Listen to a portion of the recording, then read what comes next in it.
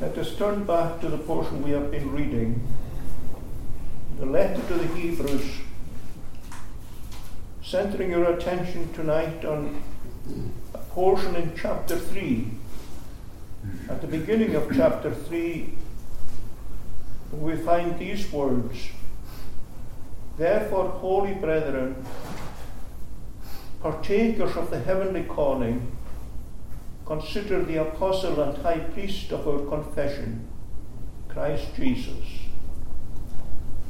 And looking at these words in their context, and again, we trust as the Lord enables us. Well, by way of introduction, notice first of all who is being addressed here. He speaks of them as holy brethren and partakers of the heavenly calling. It's true the word speaks of the words of Robbie Burns as brothers worldwide, universal brotherhood and a universal fatherhood. Scripture doesn't. Brings before us a fatherhood of those who are united with Christ by faith, a brotherhood of those who are united with one another in that faith in the Lord Jesus Christ. And in that way they are partakers of that heavenly calling, effectually called by the Spirit, so that they are enabled to lean the weight of their never-dying soul security on the passion and the finished work of the Lord Jesus Christ. You notice also we are to consider the apostle of our confession. The word apostle means sent one. And Christ was the sent one, sent by the Father.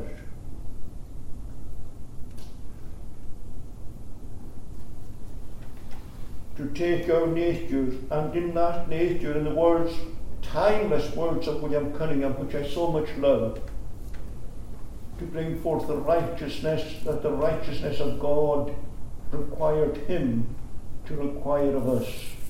And he has fulfilled that remit so fully. The sent one. He is the sent one of the Father to reveal the Father to us, to reveal the character of the Father to us. Notice, remember that he himself could say to Philip, "He that hath seen me hath seen the Father." To speak that last word of the Father to us, of the grace, the holy love of God to sinners in Christ and him crucified. The apostle or prophet of our confession, of our profession, the one whom we profess to receive as our Saviour, the one who is sent by God to reveal God, the prophet to teach us the will of God for our salvation, and the high priest of our confession. Well, whereas the prophet operates in a way that reveals God to us,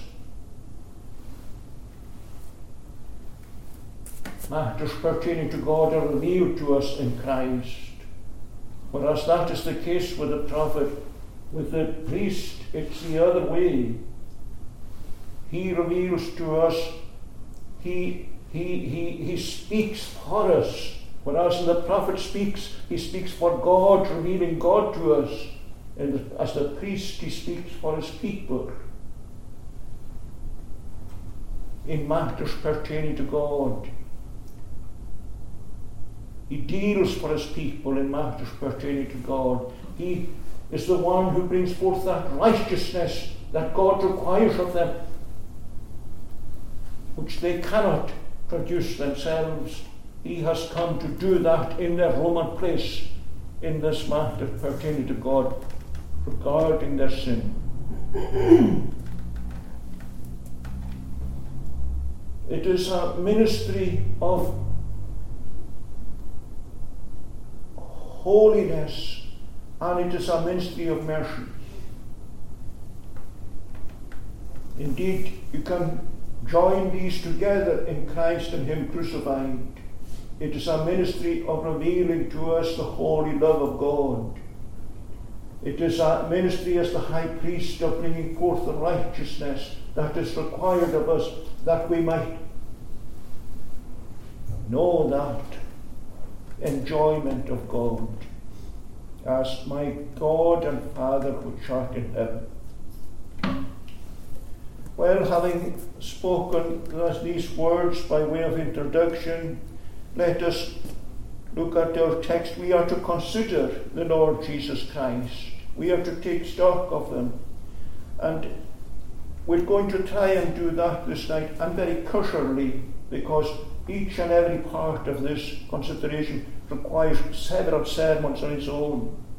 But we are going to seek to consider Him, first of all, in the glory that belongs to Him as the one who is the essential Son of God.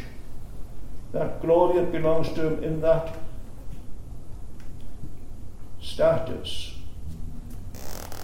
And then, secondly, we are going to consider Him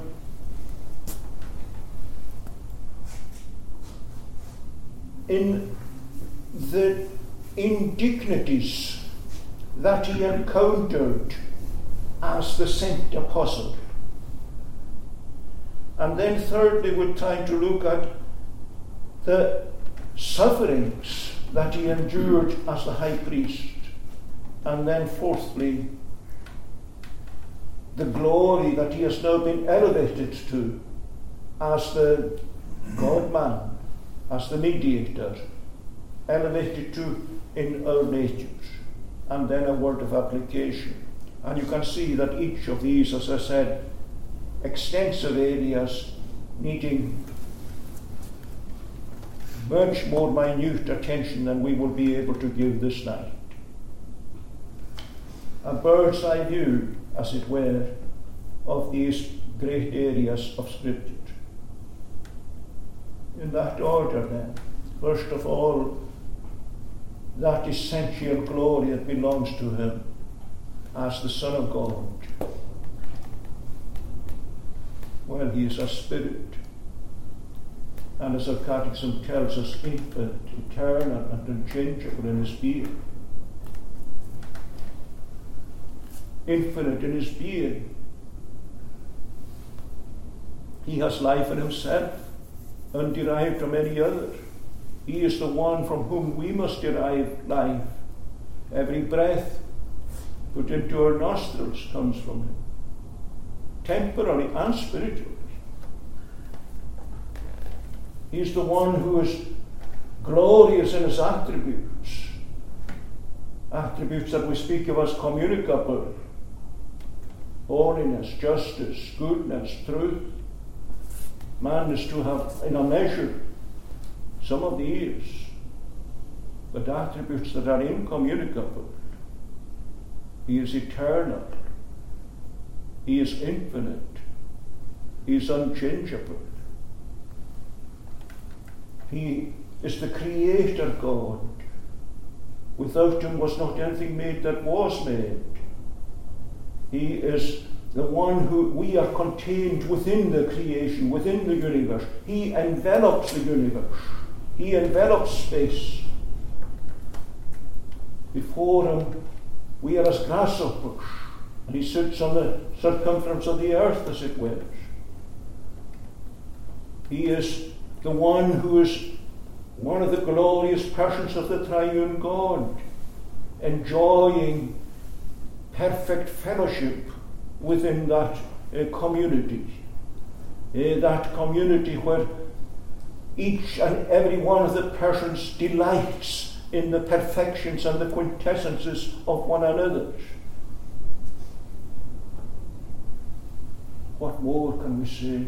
He is the glorious second person of the triune God. And then let us consider him as the one who took our nature, and the one who in our nature is set before us in our text as the apostle, the sent one, the prophet, to reveal God to us in his characters. And let us consider the injuries, the indignities that he encountered in being that sent apostle.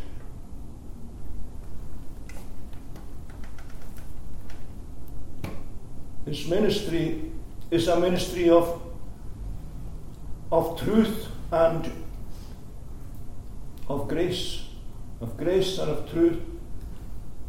And these two must always be so, they must always go together.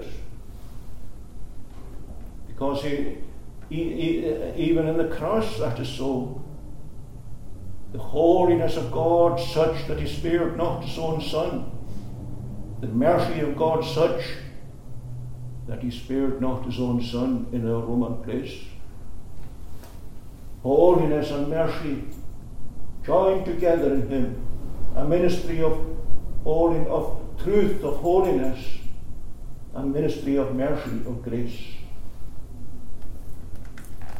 But in that ministry of grace, first of all, let us look at some of the indignities that he encountered as the apostle, as the sent one. Well, there was first of all misunderstanding even from one who was so close to him, even from John the Baptist. There was that occasion when it would seem, I can't put it stronger than that, it would seem that John the Baptist began to question within himself, was this truly the sent Messiah? Was this truly the sent apostle? Looks like John was looking for one who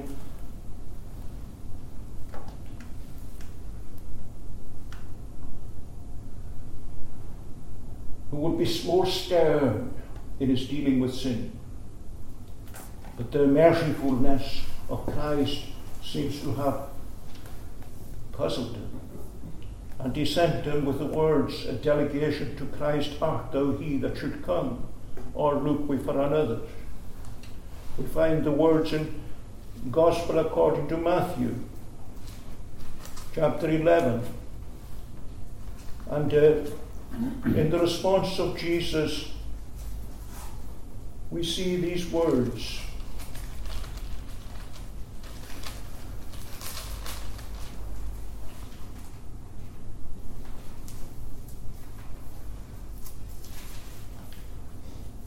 Are you the coming one, or do we look for another? Jesus answered and said to them, go and tell John the things which you hear and see. The blind see, and the lame walk. The lepers are cleansed, and the deaf hear. The dead are raised up, and the poor have the gospel preached unto them. And blessed is he who is not offended in me. Surely these words speak of, there was a wee bit of hurtfulness there. And yes, one was a close friend and a believing friend. But a wee bit of offence there, a wee bit of hurt to him. Blessed is he who is not offended in me. Misunderstanding. But when we speak of indignities, yes, there was soreness there, but I'm thinking particularly of the slanderous misconstructions that were put upon his words. You see, as the minister of grace, he preached to the poor, he preached to the social outcasts, he preached to those who were the social disreputable. He came close to them. And in coming close to them, fault was found for him. And he was spoken of with a sneer by many that he was the friend of publicans and sinners. And he was described as being gluttonous and a winebibber, a drunkard. And even it was ascribed to him that his works were of satanic agency. Oh, how sore that must be to the Son of God in our natures, that it was by Beelzebub that he should perform his miracles. Indignities that were made to him there then in these slanderous misconstructions. And then there was the enmity of the scribes and Pharisees also, as they saw him coming so close to these social outcasts and so on, without speaking a word to them. His very behavior was speaking to them. That their attitude, which was so different, they stood aloof. They preened themselves in their own self-righteousness. They would not go near publicans and sinners. And Christ's very behavior was tacitly saying to them that that sort of exclusiveness, that sort of purported holiness, with its exclusiveness and its hypocrisy, was counterfeit, was not real at all. And that was sore to them. That they would not have. And therefore they were opposed to him with a bitter hatred and a bitter contradiction. And he suffered great indignities at their hands. That then is as the sent one in his ministry of grace to his own generation, the misunderstandings of even of believers, even his own disciples didn't fully understand him. That must have been a great cause of loneliness to him. The slanderous misconstructions of those who were offended at his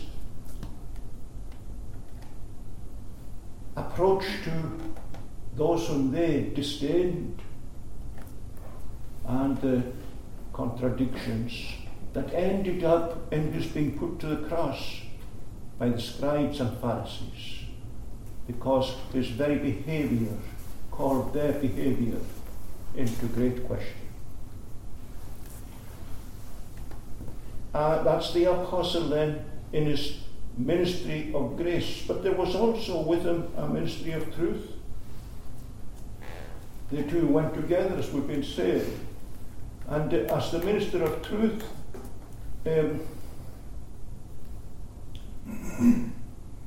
he put the plummet of truth to the line. He applied that plummet of truth to the life of his own day. He applied that plummet of truth to the life of the church of his own day, mainly the scribes and Pharisees. And he was not slow in showing them that their behavior was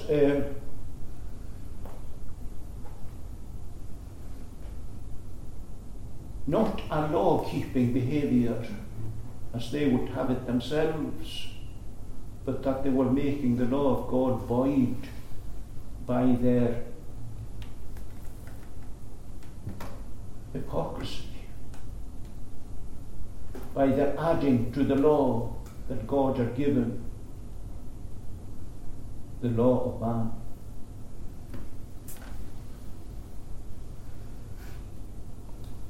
You can find that when you come to Matthew 23, for example, the way he put the plummet of truth so clearly to them.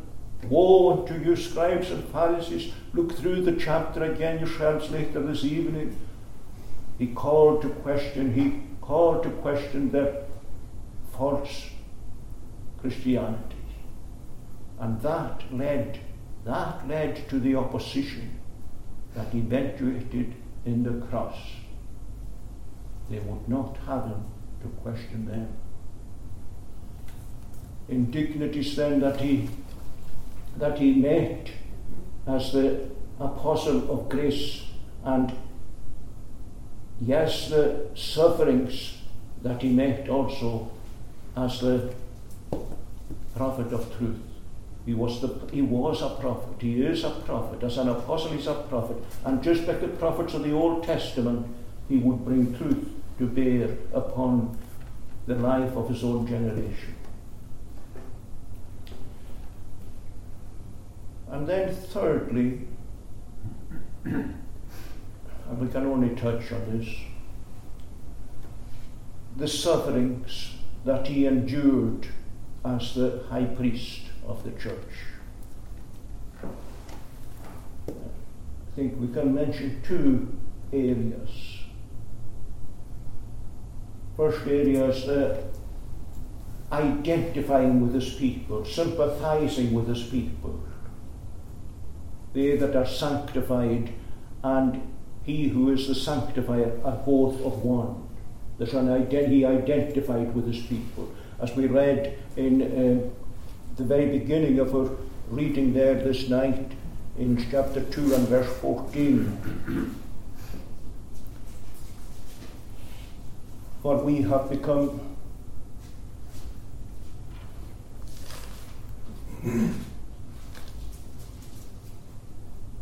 inasmuch then as the children have partaken of flesh and blood, he himself likewise shared in the same, that through death he might destroy him.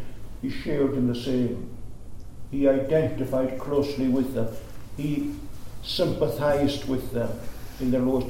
He entered into our experience fully, except that he was without sin. And as one who identified with his people fully, he lived by faith. He's the pioneer of faith. And as we touched on already this morning, as one who lived by faith, he was subject to temptation. And as we touched on again already this morning, temptation brought great tension, great suffering into his experience. You and I, too often we yield at the first stroke of temptation. But Christ did not yield. He was sinless, and he would not yield. He could not sin, but nevertheless, in resisting, he entered into the tension that was part and parcel of opposing, resisting that temptation. Think of, for example, in the wilderness, he was tempted of the devil, the 40 days in the wilderness, command the stones to be made into bread, and he was full of hunger. And as he resisted, the hunger pains increased and increased. There was suffering there, but that's only a small part of it. The temptation with him, although sinless and unable to sin, he bore sufferings in identifying with his own, in living by faith with them, and in enduring temptation as part and parcel of that living by faith. That's one aspect then of his sufferings, the part and parcel of identifying with his people, sympathizing with his people. You can see that. Remember the woman with the issue of blood who came and touched the hem of his garment. And we are told virtue went out of him.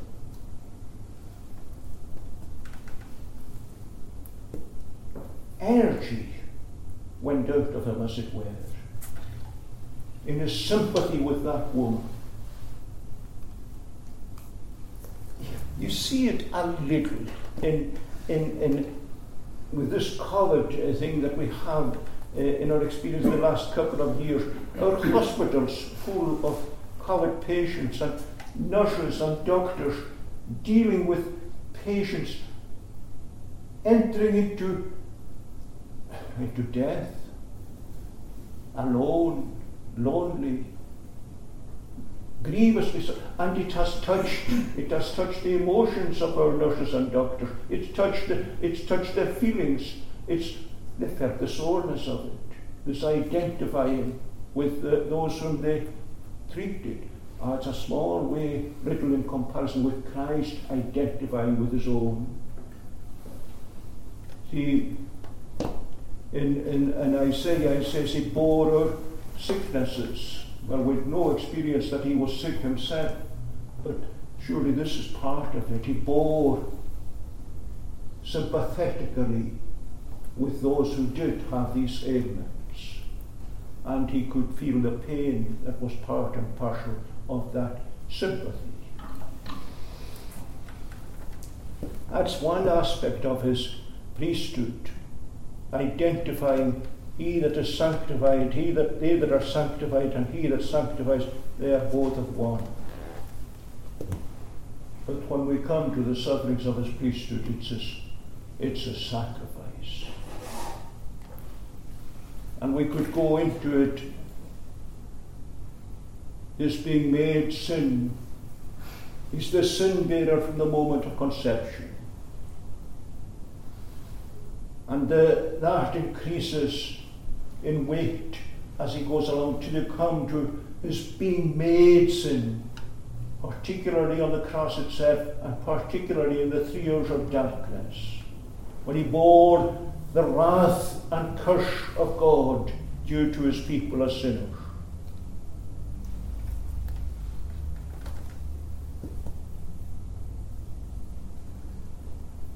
He bore their hell, he bore their damnation, and he did it lovingly. He bore their damnation in himself. And if you or I go into a lost eternity, and may the Lord in his mercy avert that, then we shall bear that wrath and curse, that damnation of God, that hell due to us, extensively throughout all the ages of eternity. But the Son of God bore that wrath and curse intensively in a limited duration of time in himself. It was as if the vials of wrath were concentrated into one concentration and poured in that limited duration of time upon him there in the cross. And who can enter into the sufferings that were there on his part in the Roman place of his people? He bore that curse. The curse of God is the opposite of the blessing of God. The blessing of God is, "Come, ye blessed," be spoken to his people of the end. The curse of God is, "Depart, ye cursed." And Christ bore the equivalent of that, "Depart, ye cursed," in the Roman place of his people. I say equivalent because it's not a full identity. He did not experience despair, and that will be part of the hell of his people, of the lost. But although he didn't bear that, there was an equivalent anguish and agony that was there in what he bore in the Roman place, in bearing their damnation.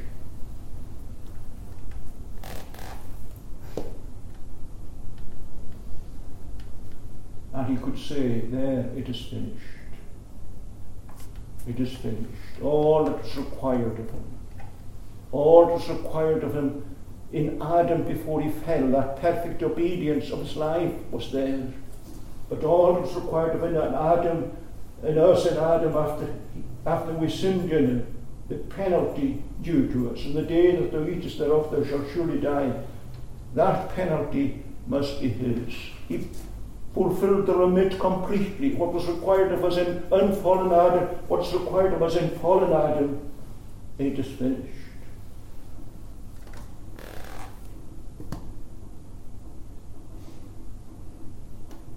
And then we read it in Philippians, "Wherefore, because he has finished that work, God has rewarded you." And that brings us to the last point. he has been raised up to enjoy as the God-man, to enjoy in your nature and mine the glory that he had been enjoying from all eternity as the essential Son of God. That's what he prays in the intercessory prayer. Glorify thou me with the glory which I had with thee before the world was. The glory that I had with thee as the Son with the Father. Now glorify thou me as the Son, but in the human nature also, in our nature. And he is raised up thus, as Rabbi Duncan put it, the dust of the earth at the helm of the universe. And all power is given to him in earth and in heaven. And he reigns until all enemies will be made a footstool to his feet. Well, that's really cutting across glorious areas of Scriptures. The essential glory that belongs to him. And then as the sent one, the indignities that he suffered as the apostle, as the prophet. And then the sufferings that he endured as the priest. And then the glory to which he has been elevated in our natures. And all that brings us by way of application. And the first application is that hold fast your profession. See, the writer to the Hebrews is writing to those who were tempted. They had professed faith in Christ, but they were now being tempted to go back to the old practices of Judaism, with its material temple, with its own particular priesthoods and so on, all its rites. And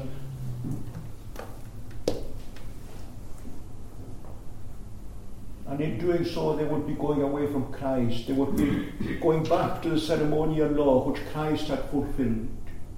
And Paul is saying to them, hold fast your profession. Hold fast your hold on Christ, or better still, hold fast to his hold on you within that covenant of grace. And that's still to us too, to hold fast our profession. We are so greatly indebted. And see that there not in any of us an evil heart of unbelief. And that we would be prayerfully therefore at the throne of grace to be kept from all that's within ourselves that would lead us astray. That we would be kept close to him. That we would be enabled to witness a good confession. That we would be shown progressively more and more what is in our own hearts by the sent Spirit now. Because sin has that effect of hiding from us its own natures. And we need to have the nature of sin that is within us revealed to us. And there's that prayer that must be there, show me myself. Not an end in itself, because that can only bring despair, but in order that we might see something of our need and bring that need to the one who is altogether sufficient to meet that need. That we might live by faith upon him, that we might be conformed more and more to his character and image. Well, these are some of the ones that are there. We are exhorted to encourage one another, to exhort one another when we err, and to do so in love, but to encourage one another when we come up against difficulties, that we might continue in the work of the Lord. And there's one final application that must be here also. Because in that finished work of the cross, surely there's that word that comes from heaven to the earnest burdened seeker, deliver him from going down to the pit. I have found a ransom. Try to speak already this day of any in our midst who might be in that no man's land, not of the world, not of the church, not able to unbosom himself to any others, finding it a very disturbing and convicting situation, not finding comfort, corruptions of the world throwing him apart, drawing him one side, the convictions of the truth throwing him in another, a tug of war, a man torn in two pieces, as it were. There is that word that we spoke already, come unto me all that labour and are heavy laden, and I will give you rest. But there is here also, implicitly here tonight, deliverance, the word that comes from heaven to the burdened sinner. Deliver him from going down to the pit. I have found a ransom. That ransom is in Christ. He has paid the price, not to Satan, but to the requirements of God and God's holiness have been fully met there in the Roman place of sinners who are enabled, who lean the weight of their never-dying soul security on the passion and the finished work of Christ. There is security. I appeal to you, as Scripture appeals to you, look unto him. Cast your lot there. Seek grace. Seek the enabling of the Spirit of God that you might enter into that glorious responsibility of being closed in with the Christ of God, in whom the ransom that your soul needs is fully made, and there is redemption to the uttermost. Plenteous redemption is ever found with him, and from all his iniquities Israel shall redeem. Let us pray.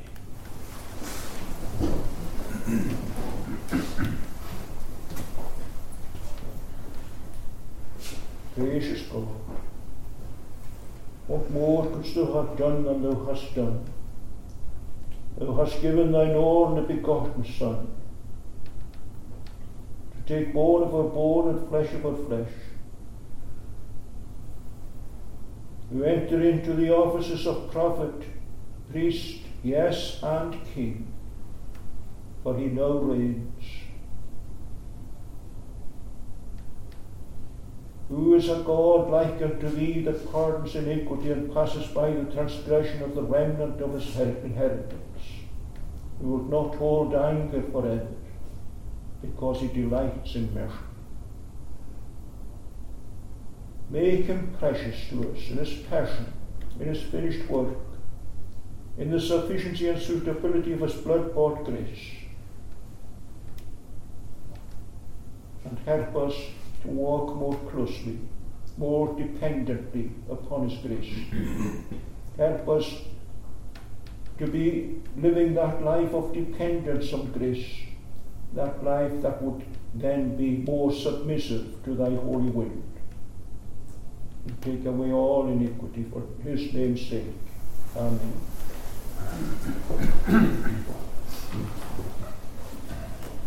Psalm 130.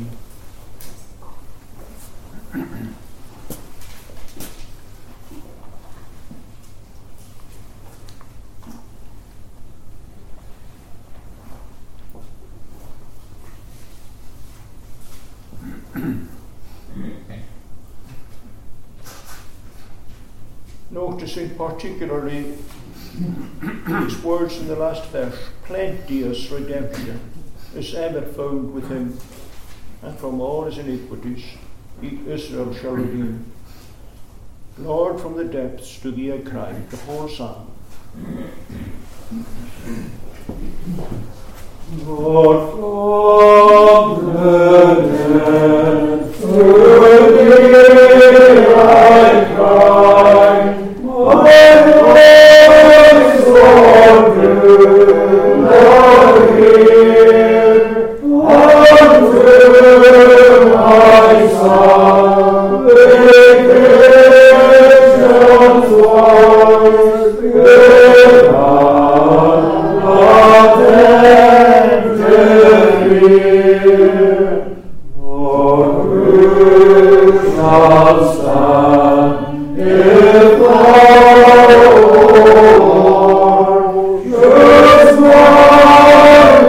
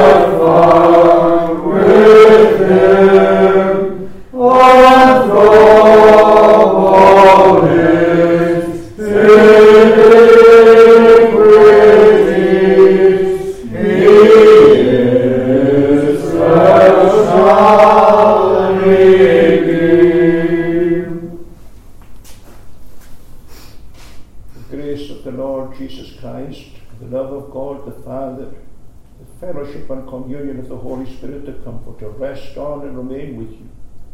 Amen.